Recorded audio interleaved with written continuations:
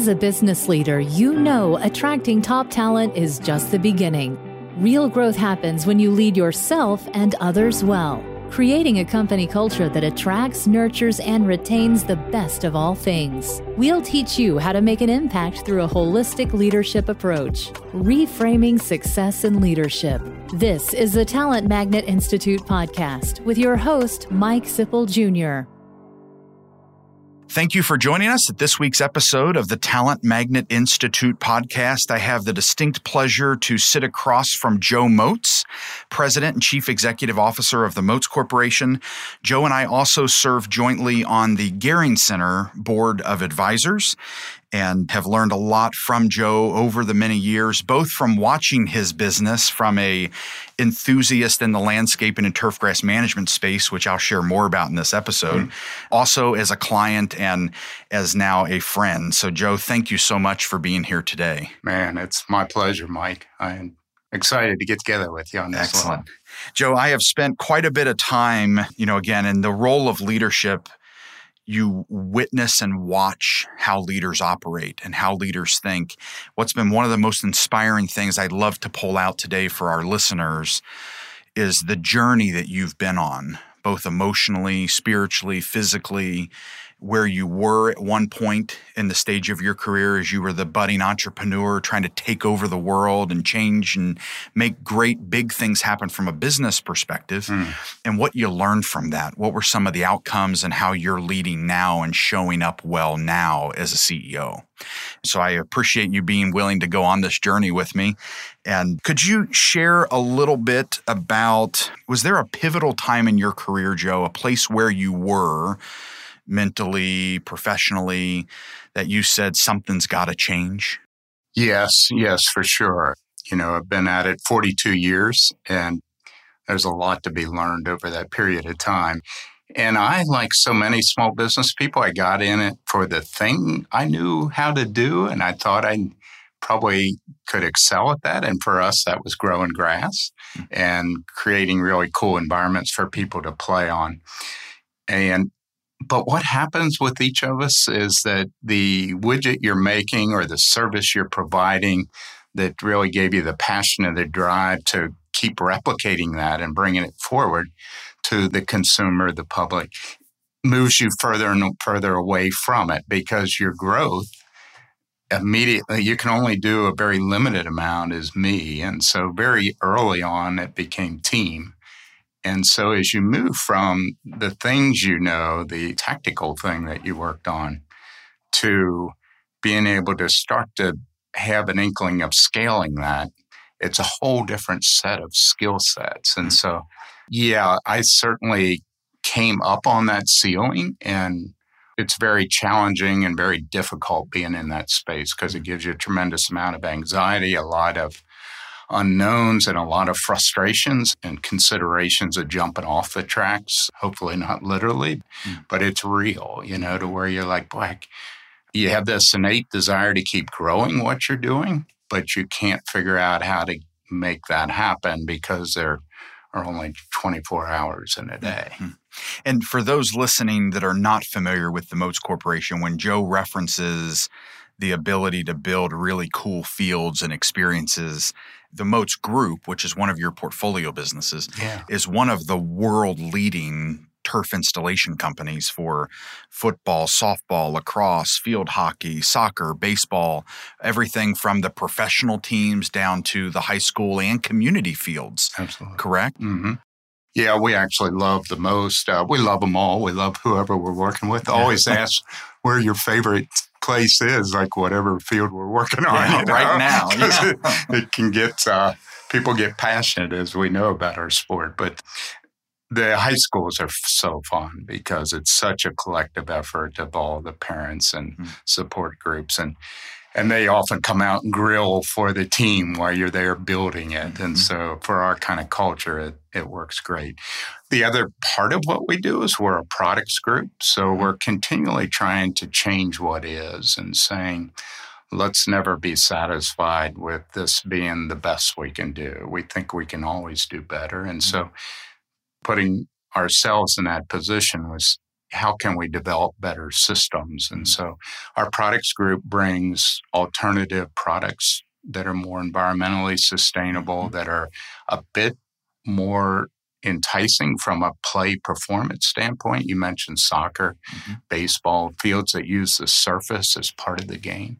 So when you think of these little black pellets, the crumb rubber that's in the synthetic turf systems, we have an organic line of product that you can use. It's actually based on the black walnut nut, and then grinding it down, rounding it, treating it, and then that being an organic infill. And then we've got a mineral-based line that is using a sand and then coating it. And you've got then a little bit more stable, a little bit more environmentally sensitive products, play at a little bit higher performance level. So that's more of our new start group. And I say new, I identified and then we bought patents that represent infills back in 2009. But it sat on the shelf through the downturn. And so while we're a 42-year-old business on the construction side, that side really started kicking in the gears in 13 and 14. So it makes it a lot of fun because everybody was bootstrapped. We're now 20-some around the country, but it gives us great insight into how to keep driving the industry forward. And those are the brands U.S. Green Tech and Turf Reclamation Solutions? Yeah, the U.S. Green Tech are the products group, and then the solutions is an end of life. What are we going to do with these products? So how to physically take them out, separate them, use them in other aspects of industry is a quest that we're on, always not trying to create products that fill landfills. So as you look at your product innovation pipeline, one of the things that fascinates me about yourself is how your product innovation aligns to this journey that you're on as a leader, right? So you're talking about, how can we be more sustainable? How can we make a greater impact on the community around us?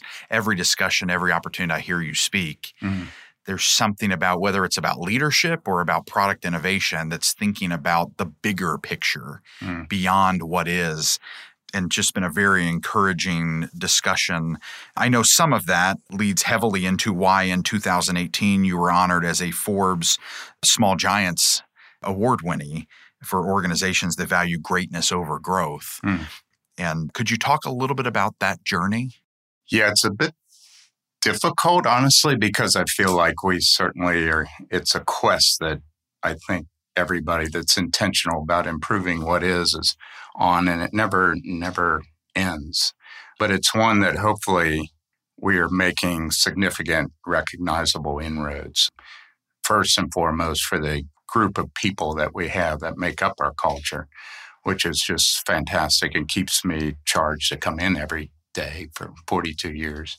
But then also in the community impact and what we're doing and what kind of opportunity we have in small business to create a better representation, a better model within our communities and be part of the community's growth versus taking away from the community. I think we get knocked many times, I would say unfairly in business, as we're all painted the same. So I just see so many of us that are trying to work at a whole different level of connection. We consider ourselves a business family. And while I don't have anybody who is related from a bloodline standpoint, we're really tribal and we're really close as an organization. And we want to do good in the community. So it's a model that you can never stop on, if you're really intentional about that. So we continue to work with how can we create a more diverse environment? And we just keep realizing a step at a time how much better business it is when you welcome that. Joe, when we're talking about the journey, I've had the opportunity to listen to one of your speeches of the joy of unpacking, and you referenced a time in your personal life as the leader that you had a doctor say, hey, if you don't get off this race, you may not finish it as far as you want to. Can you share a little bit about that experience? Because what I have learned, Joe, especially as of even recently, there's a lot of leaders that were the high performing, the type A's. If we're not careful, we'll drive our own selves in the ground, right? Literally and figuratively. So very true. Yeah, I'll try to hold it together through this part because I'm one of those type A's. I was certainly much more severe. And I think it's a derivative of what we're all about in growing and driving a business and building a business.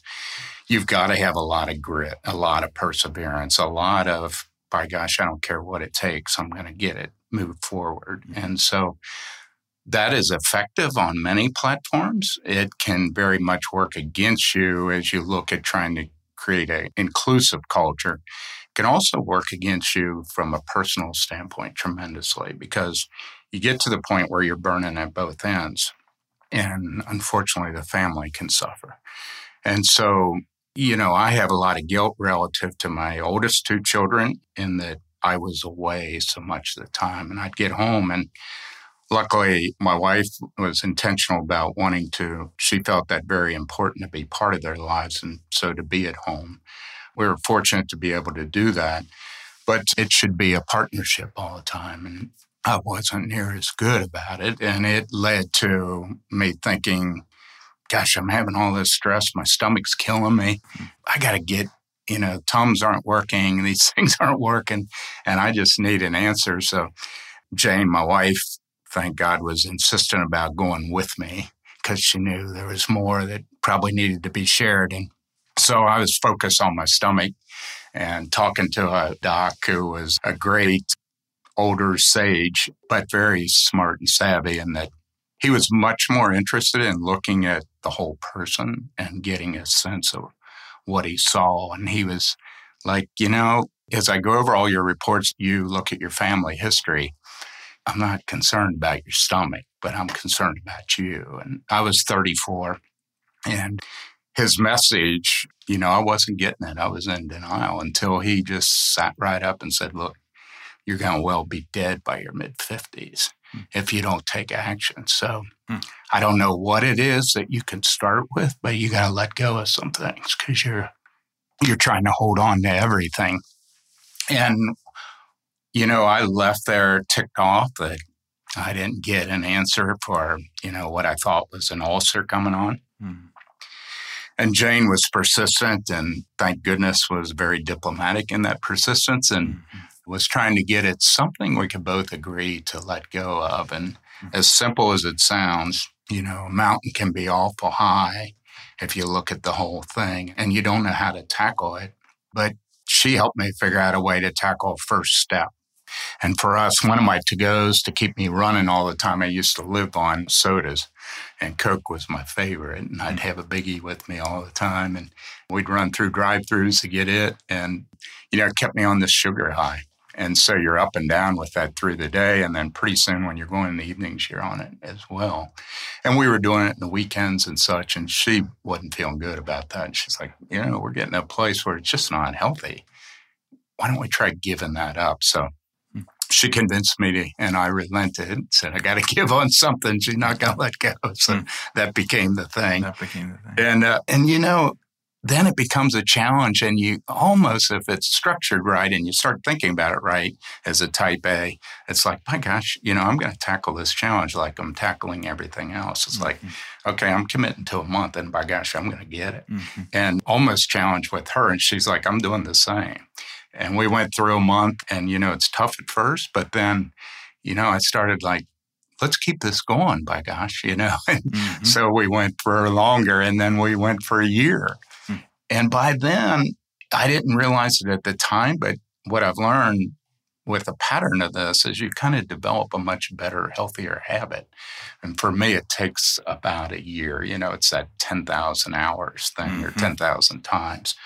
And that's the last soda either of us have ever had, and it's now 30 years later. Wow. And I'm not crowing about that. It's just that for me, awareness of letting go of something like that was never healthful. I could once in a while, I guess, but for me, that's kind of the intentionality of, no, I'm staying on this track. And it's led me then to a whole revelation of better life changes and improvements, both in physical things and then ultimately intellectually in the way I think about how much I'm carrying. That leads you to a lot deeper level of understanding as to the amount we pack on in life. And, people truly pack for their fears. And it tends to, the more you get into a position of leadership, I think we can carry more and more armor, and that can work against us on so many platforms, not the least of which is self. And if you're not really doing well self, the people around you aren't going to have the benefit of what you can give. Joe, thank you for sharing this so authentically. Are there tools that when you feel off track or burdened or like the weight's on your shoulders, are there tools, or how do you monitor that? And how do you get ahead of that each time they pop back up? Great question. Talking about this helps me, so thank you. And I think it helps each one of us that pack stuff on. And so, now I'm really enjoying being more vulnerable and sharing that. And one of the tools is just starting to realize that vulnerability is enriching. And on a lot of platforms, and certainly on this platform. Starts out with a little bit at a time. Now, one of the biggest tools I learned is think about just that step in front of you. And think about piggybacking on an action that you're already having a positive realization of, rather than, trying to go for the whole thing, rather than losing 50 pounds, or rather than, I'm going to turn my life around starting tomorrow.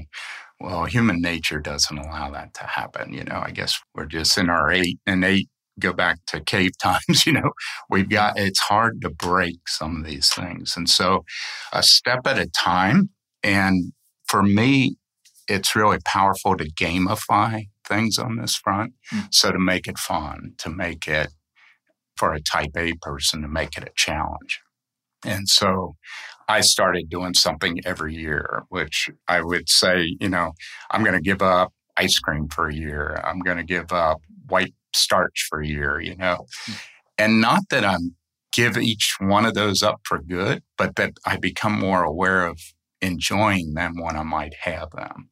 The one thing I gave up for good because it set the foundation was sodas, which I've already said. But I did a whole list of what people would say, that's really funky and kind of crazy. But what it did every year is give me some intention about it. And what I love now is the great ripple effect across my organization of 100 people that are gamifying these things as well, both diet, habits, ways of handling themselves that they intentionally can change up as a result of having something very, very concrete and tangible that they're saying, I'm going to do without that for a period of time because it's helping me overall as a person be more mindful of this. So, it's so simple that people overlook it. And oftentimes that's where the nuggets are, is making things simple. Yeah. I find that people overlook it until someone who cares about them helps remind them that they need to stop overlooking it.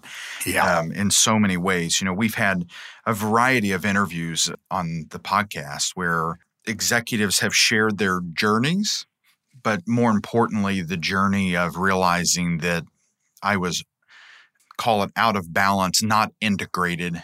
People talk about balance. I think it's more about integration and making sure that all of those things you're integrating are aligned and driving you towards your values and your goals and your objectives. And having both friends, I had a friend many years ago, Chuck Proudfit.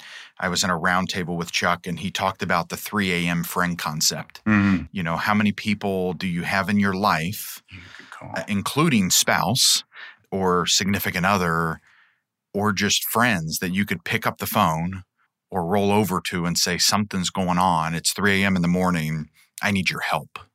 And how many of us have those? In many cases, if we're not careful, we'll go throughout life and not have those until we have the need. And whether it's through, pain or something going on with family or emergency or depression or things that executives deal with real time, but sometimes it's so lonely at the top that we don't feel like we have anyone we can turn to because everyone's looking to me for answers. And what if that shows my weakness? What if that shows that I am vulnerable? Well, I love your point of, the more we're vulnerable, the more we become real, and the more we can be our true selves, right? So thank you for sharing that, because it has rested with me that what I don't want to do is to get to where I'm at 10 years from now, or even where I'm at right now, and not have a friend that I could pick up the phone on. We need to have authentic relationships in the workplace and in our personal lives that care for us, despite our business that we own or thing we're trying to lead or thing we're trying to do. Because at the end of the day, I've been subtly reminded many times by my father that if you go away, the world will go on. I was reading a book called Emotionally Healthy Leader by Pete Scazzaro. There was actually a chapter in that book that struck me right between the eyes.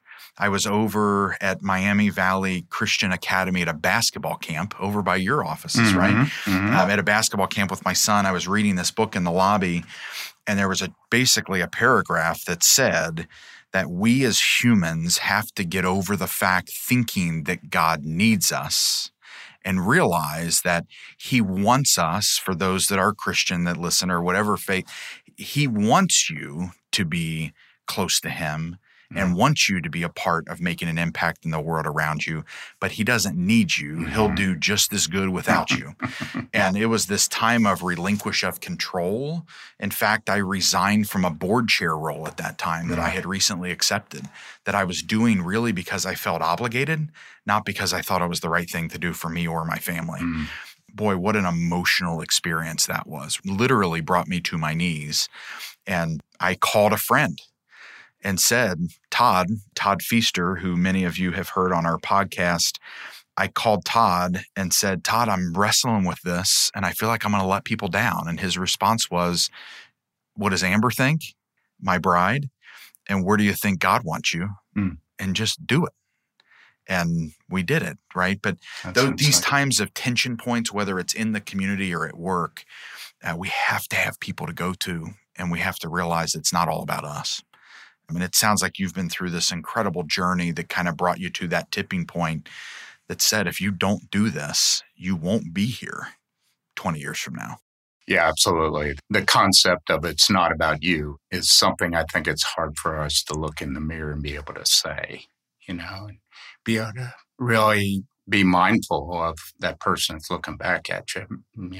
It's not about, you're not going to be able to affect much or make much happen if that were the case. And as you say, that isn't our quest here on earth, and that's not why we were put here to connect together.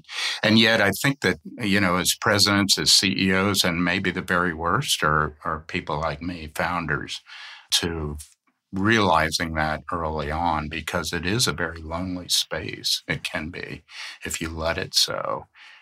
And it becomes, unfortunately, for so many of us, our firstborn. And you're harnessed to that effort that you're building and nurturing and growing. And it takes a ton of grit and perseverance. So all those things are good to a point. And it's very hard to be able to manage that line of balance that's so needful to do what you're saying, Mike, to be able to keep that circle of true friends, people who will speak straight and people who will tell you what you need to hear, not what you want to hear. Excellent. The conversation around mental, physical, spiritual, did you also find, you mentioned you came off of soda and you go down this path. Did you find yourself doing other habits that made you more vibrant mentally, more vibrant emotionally, that just really felt, is that part of the unpacking, the joy of unpacking? Very much so. It's not having other people do things, but it's realizing, being more mindful, what's the best thing that I'm put on this earth to do? And sometimes that is honoring, what the gifts you've been given. And so really being health-minded and practicing wellness, I became a whole lot more thoughtful of. And for me, that I always have to do things the hard way. So I've done a lot of running. I only started at 34 when this whole transition took place.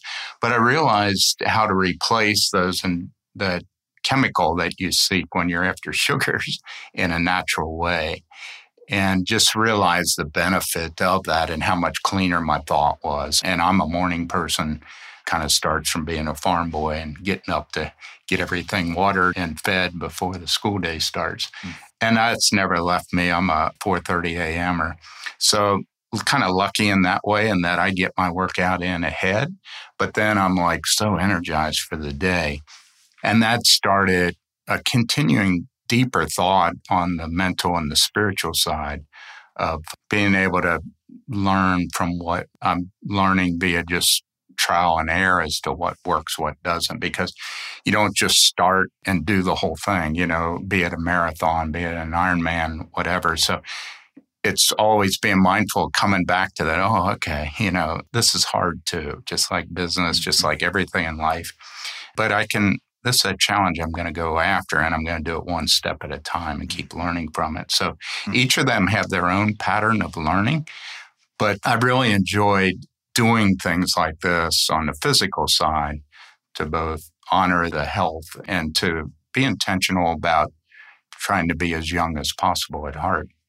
And so for me, one of the cool things is literally going off of the grid every year. So I go off on either a biking tour or a backpacking trip. And you really realize how much we really do pack and how much we feel we need when you've got to be mindful about, my gosh, I got to carry all this on my back, and I got to do it for a couple of weeks. And so one of the tricks is not to have too big a house on your back, and we have some big houses and a big stuff we build around us, and again, I think that just being mindful of practical applications like that are so tremendously helpful to how much we build of stuff we got to carry every day. And so I learned that the hard way as well. The first trips I'm lugging through the Smokies and thinking, my gosh, I'm never going to make it to the end, I just wish so many leaders and politicians would take the time to go off the grid like that in their own way and realize how much more trusting an environment in that space can be, how much you learn yourself and how much you will become like innately attached to a stranger because you both have clarity on what you're doing. And you can be in from total different walks of life and like just connect on a way that doesn't happen on the street. But it's so much more real. And there's no locks out there. Nobody locks their doors. And everybody is so trusting when you're hiking. Things like that make me a lot more mindful of how much more I can integrate this into the workplace and be able to continue to have rituals and have people truly feeling like we have each other's backs as we grow, because I'm so worried about that all the time. I worried about it when we were 10 going to 20 and then 20. Oh my gosh, when we get to 50, we're not going to have that same feeling. Well, now we're over 100. And I think I never want to lose or have my leadership that is now running the organization lose that feeling of make sure we maintain our rituals, make sure we keep that connection to everybody trusting each other and being open to sharing together. Yeah. We had in episode 9, we interviewed a longtime client and friend of ours, Daniel Wechter, episode 9, and he talked about his experience, a similar experience of unpacking. I love how you have phrased this, where he was in Belgium, in Antwerp, and he and his wife it was a kind of a complete accident. His wife was pregnant and they needed to get out of the rain, and they went into Ruben's house in Antwerp.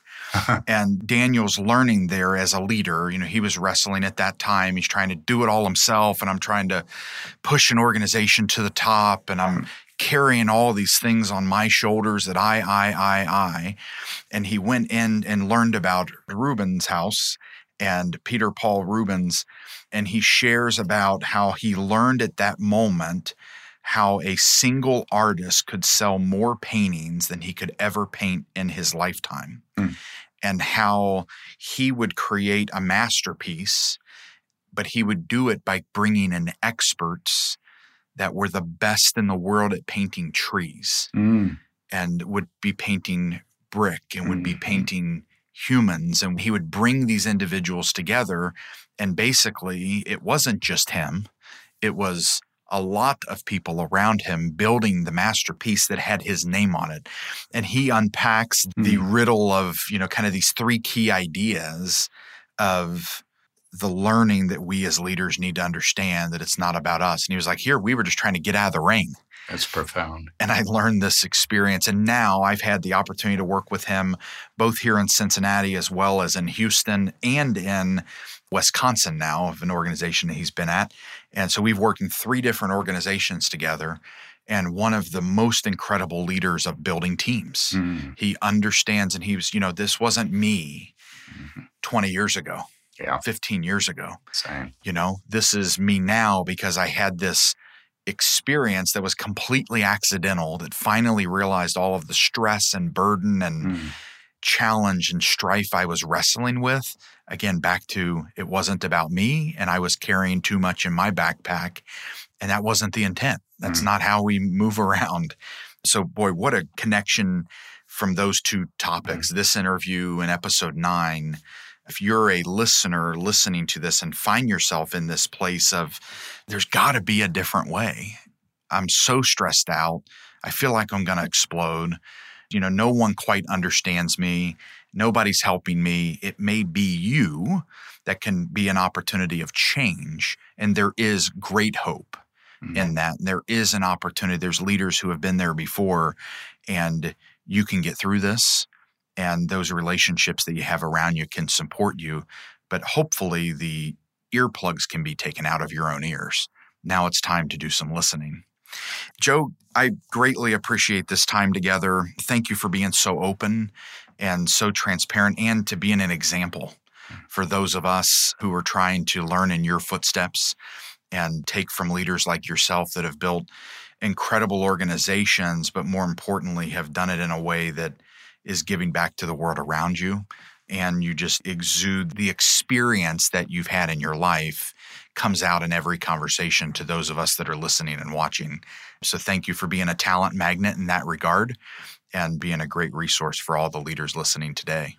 And Mike, so thank you for the opportunity. It truly is very helpful to go there, and because it's a never-ending quest, the letting go. And it's really triggered a lot of emotion, both in me and people who have heard the finding the joy in unpacking.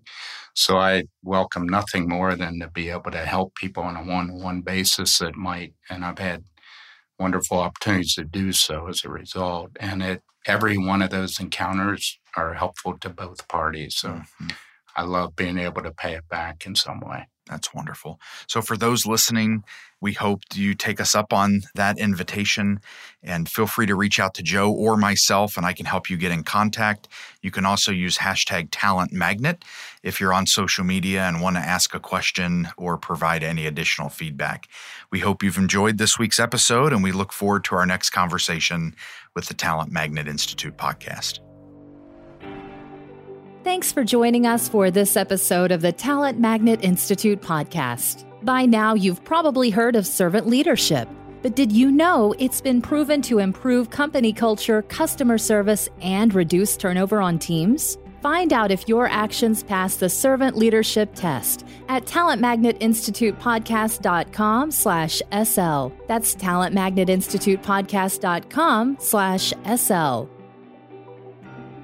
The Talent Magnet Institute podcast is powered by Centennial, a talent strategy and executive search firm, and the Talent Magnet Institute. You can engage with us at Talent Magnet I on Twitter or Talent Magnet Institute on LinkedIn and Facebook.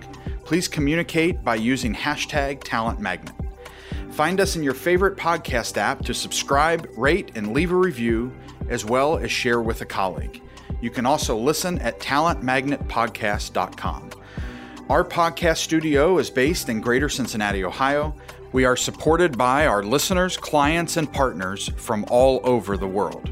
The Talent Magnet Institute podcast is made possible by a great team that includes Janelle Spence and Christine Lewis of Centennial, Josh Chappelle and Adam Smith of SoundPress, produced by Chris Medine of New Fidelity Studios, and Audra Casino and Megan Doherty of One Stone Creative.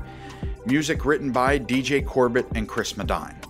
And myself, your host, Mike Sipple Jr. Thank you for joining us on the journey of developing leaders to succeed in relationships, work, community, and life, reframing success in leadership.